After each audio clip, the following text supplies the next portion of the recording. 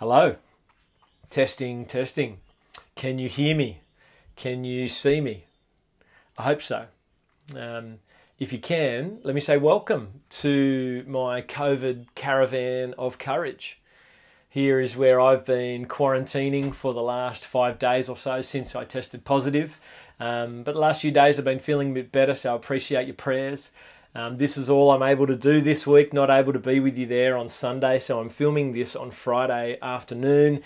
And look, hope it works. Hope we can be in the Word together in this kind of way. I'm going to try to mix it up a little bit this afternoon, go for a little walk with the camera in just a minute to illustrate a point I'm trying to make in the sermon. So hopefully that's a little bit more interesting than usual. And here we are in week number 2 of our Draw Near series. Last week we looked at the incredible privilege that it is for sinful, broken people like us to be able to draw near to a holy God. Hopefully you found that helpful, and that's helped you this week to keep drawing near. This week we look at the crucial importance that it is for you and I to draw near. And we're going to do that with our Bibles open. And so hopefully you've still got your Bible open there at Matthew chapter 6, which would have just been read, I'm sure. And we'll dive into that in just a moment. But let me begin by first referring to John chapter 15, which a number of you would have read and reflected on throughout the week. It was in the daily reading guide. And as well, maybe in some of your home groups, you looked at John 15 as well. That's that classic passage where Jesus talks about being the vine and we're the branches. But there's a really key message that comes to us through that passage, and it's this. It's that if you're a Christian, if you're someone who's put your trust in Jesus, that he lived a life on your behalf, died a death in your place and bore your sin, and then rose again from the dead so that you can live again. If you've put your trust in Jesus and his work and the work of the cross, then you've actually been joined to him for a purpose. And we get the purpose there in John 15. You've been joined to Jesus so that you would produce fruit, and fruit that would last. It's actually the purpose of you being brought to God, so that you would produce fruit. You'd live a fruitful life. Now, this fruitful life is more than just, a nice type of life that you define for yourself as fruitful. The kind of fruit that Jesus has in mind here is fruit that is in his name, which means that it's producing fruit for his name. Which basically means you're producing fruit in that you are helping more people to become followers of Jesus and to honour him and lift up his name. So a fruitful life is a life where, well, first and foremost, you remain a disciple of Jesus until the end. Your fruit that lasts. And secondly, that you bring others to follow Jesus and that they would last as well. That's the fruitful life. And you could kind of expand that, if you want, a little bit to encompass really the whole of life that you live, that we are attempting as followers of Jesus to live lives that are obedient to him daily in small ways and large ways, that we're people that are anchored in him in ways that mean we honour him in our lives, but the whole of life live to honour him so that others come to worship Jesus as well. There's the fruitful life. Now, Jesus actually gives us imagery there in the passage where he says, I'm the true vine and you are the branches. Remain in me and you'll be able to live out your purpose of producing fruit that will last. And so we get the key there about what's going to be the key to producing fruit in your life. Well, it's remaining in Jesus. It's to abide in Jesus. It's to stay connected to Jesus. It's to draw near and go on drawing near to Jesus. That is what is going to enable you, Jesus says, to produce fruit in your life, to live a life that is ultimately honouring to God. You need to remain in Jesus. Now, as Jesus makes that connection for us, that the outward life, the life that's honouring to him, is really connected to staying close to him, it raises the concept for us of the connection between the public life and the private life. The front stage life and the backstage life. Jesus wants you to see the connection between the life that everyone else sees and is public, and it's like above ground, and the fruit is obvious and visual. Jesus wants you to make the connection between above ground and what's going on beneath the surface of your life. And with that kind of concept in mind, now come to Matthew chapter 6 and have a look at the instructions that Jesus is giving his followers here. This is in the middle of the Sermon on the Mount, and he's wanting to speak to his followers about prayer and about following him. And he begins in verse 5 there with the words, "And when you pray," and actually the beginning of verse 6, same line, but "when you pray." So there's a bit of an assumption that Jesus is making about his followers here, is that his followers are people who pray, people of prayer. And so Jesus is assuming that if you're one of his followers, you're praying. You're taking up that privilege. And he says, when you pray, and then Jesus dives into helping us understand and pay attention to the development of your private life. The personal, private connecting with God. He criticizes the religious leaders for obsessing over the public life while neglecting the private life. He says in verse 5 there, when you pray, do not be like the hypocrites. He's referring to the religious leaders there as hypocrites. They've got this public life, this above the ground life that everyone can see, but they're totally neglecting the private. There's almost nothing going on beneath the surface. Do not be like the hypocrites who love to pray standing in the synagogues and on the street corners to be seen by others. I tell you, they have received their reward in full. And then he goes on to say, but when you pray, go into your room, close the door, pray to your Father who is unseen. So what Jesus is doing here is he's criticizing the religious leaders for obsessing over the public life while neglecting the private life. And he does that to actually direct our attention to making sure we are those who don't make that same mistake. There will be a public life that we are attempting to live for Jesus, but don't neglect your private life. Pay attention to developing your private life, your personal connecting with God. And in this, Jesus is drawing our attention to the crucial importance of developing what is beneath the surface of your life. Now, here's where something in my backyard is going to be helpful to illustrate what I'm trying to say. So come with me and I want to show you something. Now, come on, come with me. I'm out the front of my property here, and if you see this mark on the ground here, this is for a few weeks ago a plumber discovered that we've got an issue down here in our sewer pipes.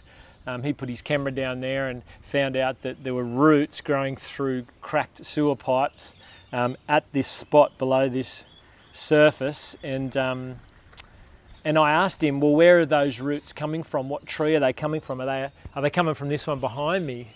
And he said, no, they're not coming from that. He said, they're likely coming from the tree that was here that you pulled down a year or so ago. And I said, how do you know it's not from that tree there? And he said, because the branches of that tree don't come right out this far.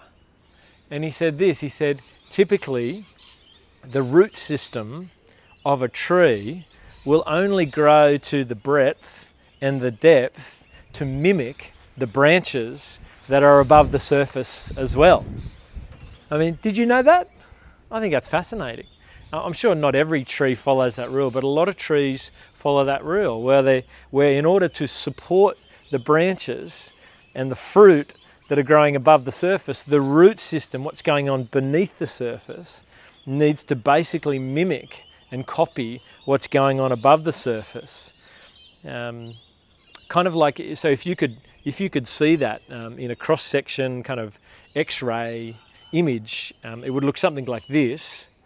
And as you can see, that there is that's a picture of a tree with its branches being supported by a system beneath the surface that's strong and it's going to handle.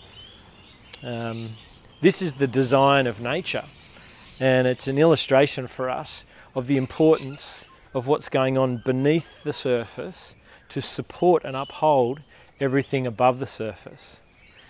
Now as we walk down into my backyard here, this is a tree. This happened just a few days ago, and just in the middle of the night with the wind and the rain that we had, you can see this tree stump here it's cracked right down the middle, which is crazy. I never even thought something like that could happen. Now this is technically not the root system, I know, it's the stump, but the principle still applies here, I reckon.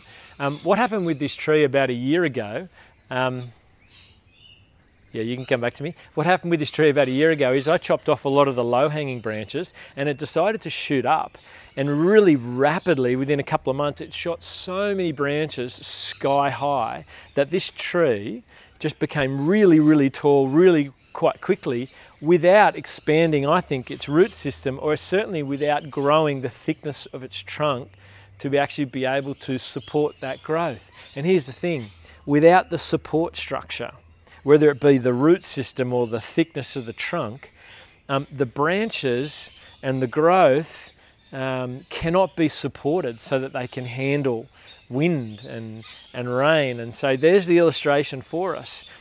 We've been told that we've been joined to Jesus to produce fruitful lives, and we want to live those fruitful lives, and it's the lives that are above the surface. But I tell you what, it needs to be reflected and supported by the life that you're living that's beneath the surface, the private life, that is the connection just between you and Jesus. What's the root system of your Christian life look like?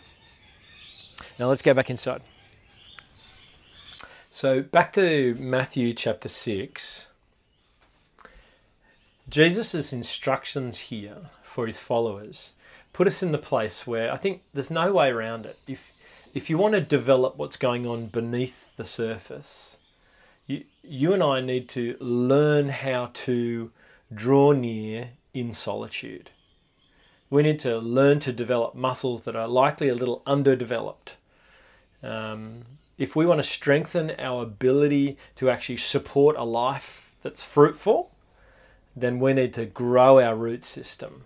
And Jesus here in this passage is directing our attention to investing in what you might call the hidden relationship, or the secret relationship just between you and God. Secret not in a devious way, secret in a healthy and wonderful way that no one else needs to know about. The kind of time that you get to have with God that you don't need to share with others. It's private. It's between you and him, and it's strengthening what is unseen. Look at verse 5, or verse 6, sorry. But when you pray, go into your room, close the door, and pray to your Father who is unseen. Then your Father who sees what is done in secret will reward you. It's a pretty clear instruction. Go into your room, close the door. Stop obsessing over your public prayer life, or stop obsessing over your public life that is seen by others, and instead learn to develop your ability to be alone with God. So shut the door. And I call this the shut the door principle. It's not that radical, is it? Shut the door.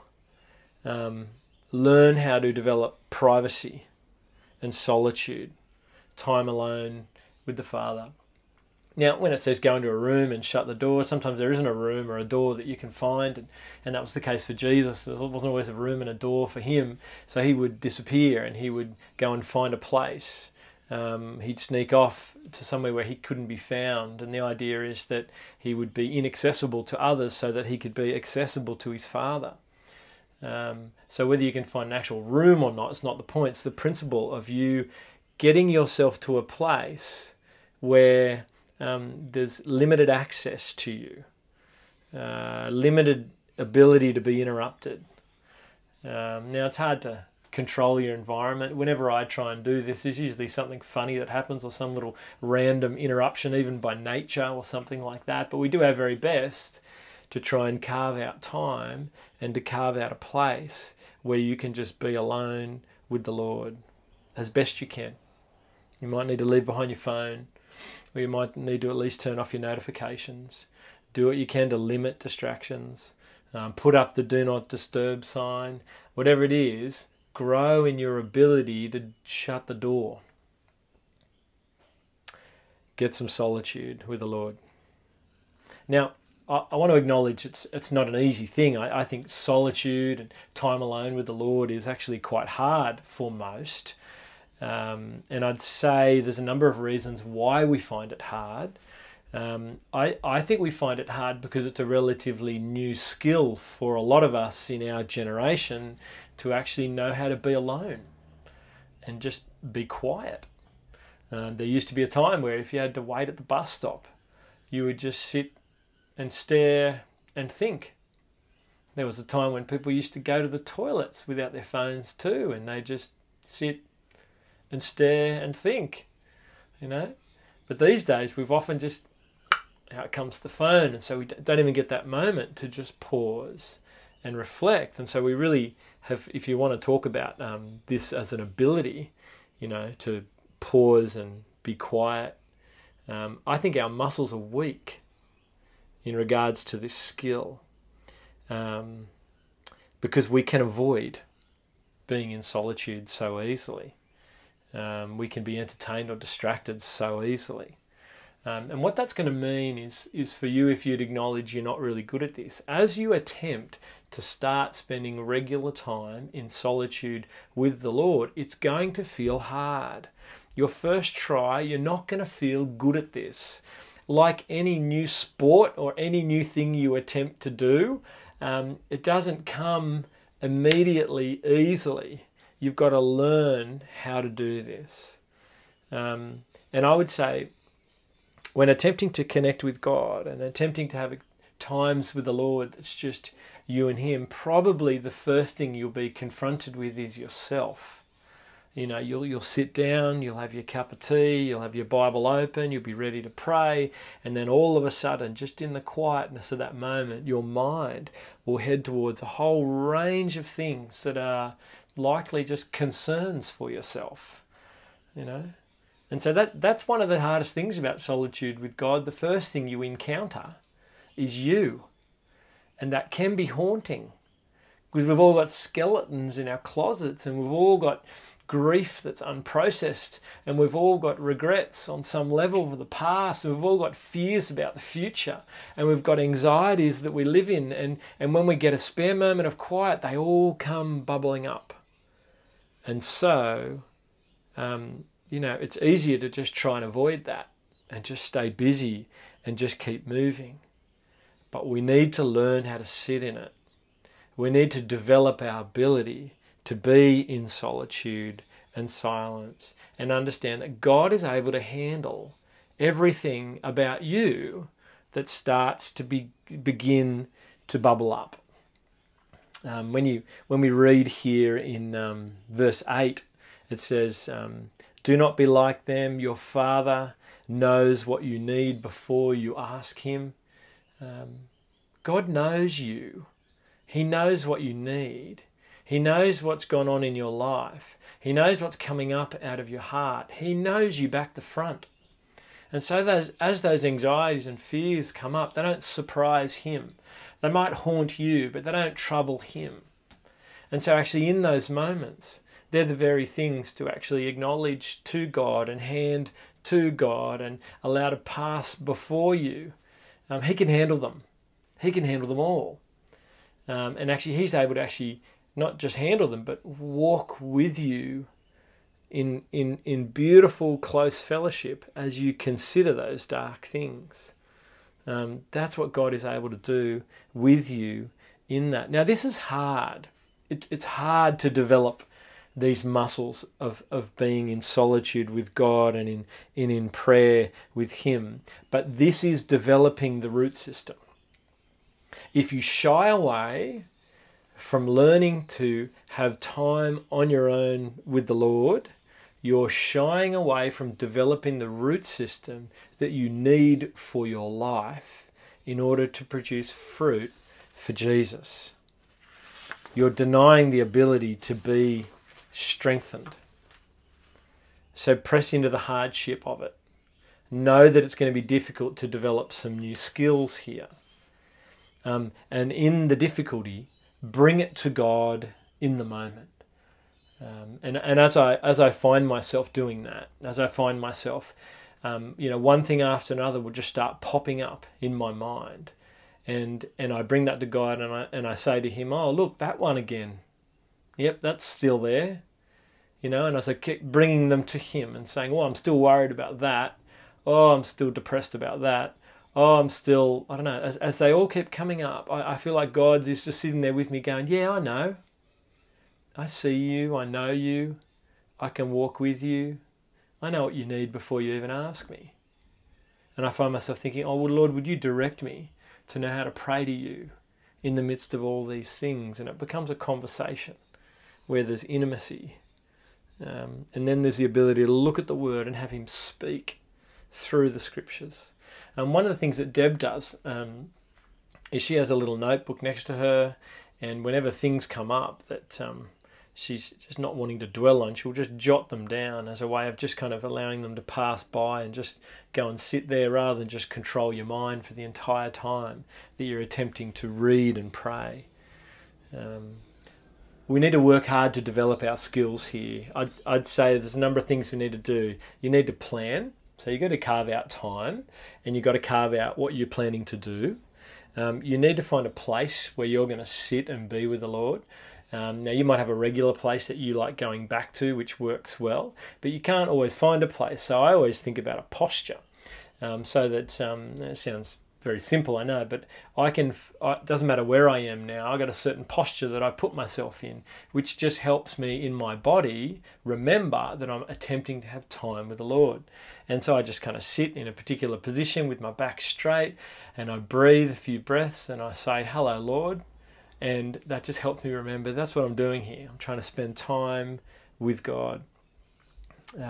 One of the other things that during Draw Near I'll share with you, I tend to have this habit throughout the day where I like a treat. So I'll work for a few hours, and then I look forward to a treat, another few hours treat. And for me, the treats are sometimes, I'll get up in the morning and my treat will be I'll go jump in the ocean, or then the treat will be I'll have a coffee at 10:30, and then the treat might be lunch, and it's usually food or something like that. Or sometimes at night it might be the treat of I'll sit down and watch an episode of that. And so I kind of reward or treat myself for hard work. And it was interesting chatting with Deb the other day. She raised to me, what if having time with the Lord became my treat, my reward, the thing I was looking forward to? And that's kind of something I'm praying about every day now. I'm like, why can't it be? Why does it need to be sugar or caffeine or a swim in the ocean or watching screens? Why can't it be, I'm just going to work hard here at this thing, and then I'm looking forward to the time where I get to pause and pray and be with the Lord and read His Word, have a sneaky little moment with God, and that's the treat, that's the reward. So that's what I'm working on in my day. Even if they're just little moments, I'm trying to direct my heart towards seeing that He is the good thing. He's the reward. He is what my body really longs for. He is what my heart and my soul really need. It's actually just to be in His presence and enjoy Him. So there's a little bit of rambling, a little bit of reflection, but to kind of bury it down into some more kind of really kind of more explicit instructions about what to do when you put aside time. Jesus gives some an example here of how to pray. And that might be really helpful for you. You might say, I sit down, but I don't know what to say. I don't know how to pray. And this is the very question that Jesus' own disciples kept asking Him. They would notice He would be always off praying, and so they would ask Him, "Can you teach us how to pray like you pray?" So do you want to be taught how to pray like Jesus prays? Well, verse 9, he says, this then is how you should pray. And so Jesus gives us what we often regard as the Lord's Prayer. Some people call it the disciples' prayer. It's a prayer that's given by Jesus that we would pray it, and it's even it's a prayer that we would pray together. When you look at the language there, it says it's not my Father in heaven, it's our Father in heaven. So this is a prayer for us to pray together, and I actually want to finish the sermon today by praying this prayer together, and we'll do that in just a minute. But let me just have a brief look at the Lord's Prayer, and then we'll finish up on this. There's a bit of an age-old debate about whether we're meant to pray this exact prayer or whether we're meant to pray like this prayer, like it's a model, or do we pray this word for word? And the answer is yes, both. Yeah, pray this prayer and pray like this prayer. If you are going to pray this prayer, make sure you don't pray it like Jesus has just been warning above. He says above, verse 7, when you pray, don't keep babbling like the pagans. They think they'll be heard because of their many words. So don't feel like you need to just pray this fast over and over and over and over again. You don't need to say the Lord's Prayer 10 times in a day, and if you do, that'll get God's attention. No, don't babble. Don't feel like you need to be repetitious. God hears you the first time. But I would say just learn the prayer so that you can say it. Yeah. And maybe you don't know the Lord's Prayer. Maybe you can commit this to memory so that you can pray it maybe first thing when you wake up in the morning. Learn how to slow it down and pray it. Learn how to personalize it and pray it. So you might change it to, my Father in heaven, hallowed be your name. Give me today my daily bread. So you can personalize it in that kind of way. Pray this actual prayer, and we'll pray it together in just a moment. But also, let this prayer be a model for your prayers. And it can be a model by simply observing this about the Lord's Prayer. It is a series of requests. This prayer asks for at least 4 things, possibly more, but it's a prayer that asks for 4 things. First of all, it asks for things to do with God's priorities. So you can see there, our Father in heaven, hallowed be your name. That's a request that God would allow his name to be hallowed, which means lifted up and praised. And then it's your kingdom come, your will be done. So the first request is, God, would you lift up your own name, and would you cause your kingdom to come, and would you enable your will to be done? So there's the first part of the request. Is that how your prayers begin? Because this is a helpful model for us from Jesus. Begin your prayers by asking God to glorify himself and bring honour to his own name and allow his kingdom to come. Begin your prayers that way, and then watch how it might shape the rest of your prayers. So there's our first request. It's for God's kingdom, his glory, his name. Request number 1. Request number 2, it gets to our needs. It says, verse 11 there, it says, give us today our daily bread. So this is a request for my needs. God, would you provide what I need? But the fact that it's give us our daily bread is to say, Lord, would you provide for my needs, but not so much that I would forget that I'm actually dependent on you every day. So would you just give me daily bread? Would you just give me enough for what I need of my things just today? Because I don't want to become proud and presumptuous and think that I've got my life sorted. I want to remember every day that I need you and I'm dependent on you. So ask for your own needs, but not too much.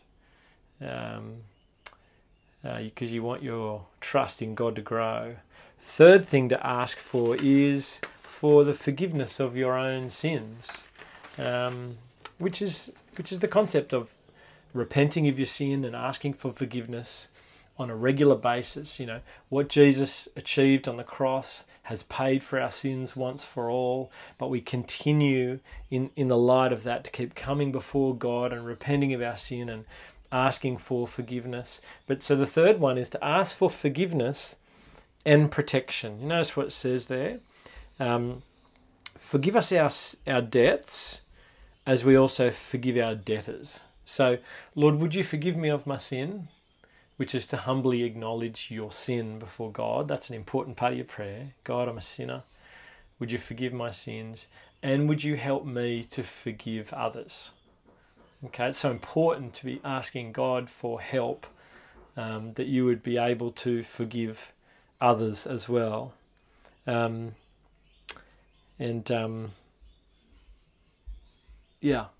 then the final ask is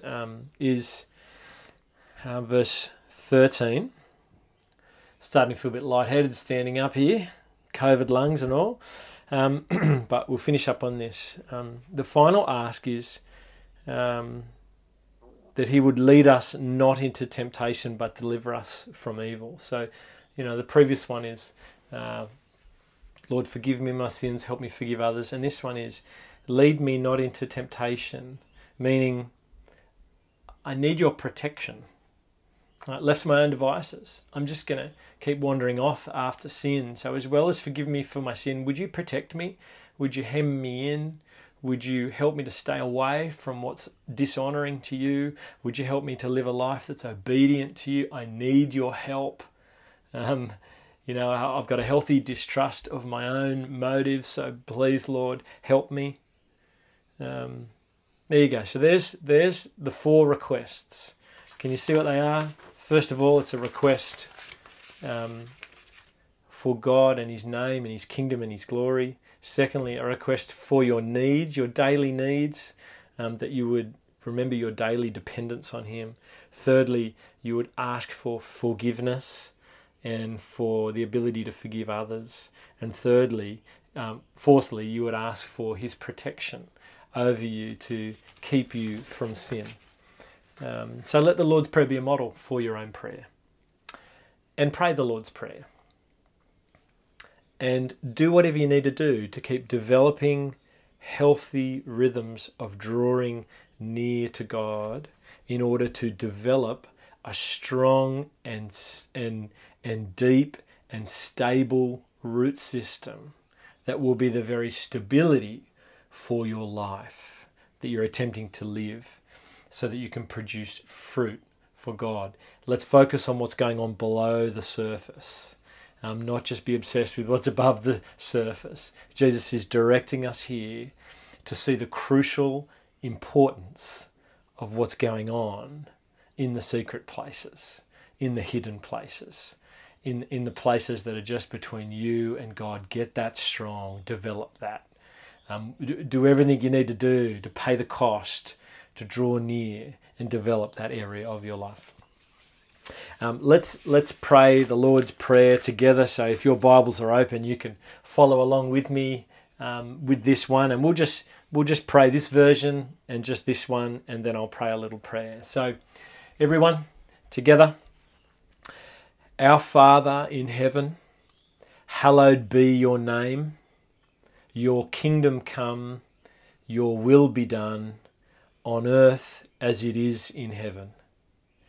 Give us today our daily bread, and forgive us our debts, as we also have forgiven our debtors. And lead us not into temptation, but deliver us from the evil one. Father God, we see the crucial importance that it is to develop the life that's beneath the surface. Lord, pour out your Spirit on us in such a way that the root system of our life would be sufficiently developed that we can live lives that produce fruit for you. Please help us to be intentional about drawing near and developing new skills of being able to be alone with you, in solitude with you, in prayer with you. Please do that work in us, Lord, for our sake, but ultimately for your glory's sake. And all the people said, Amen.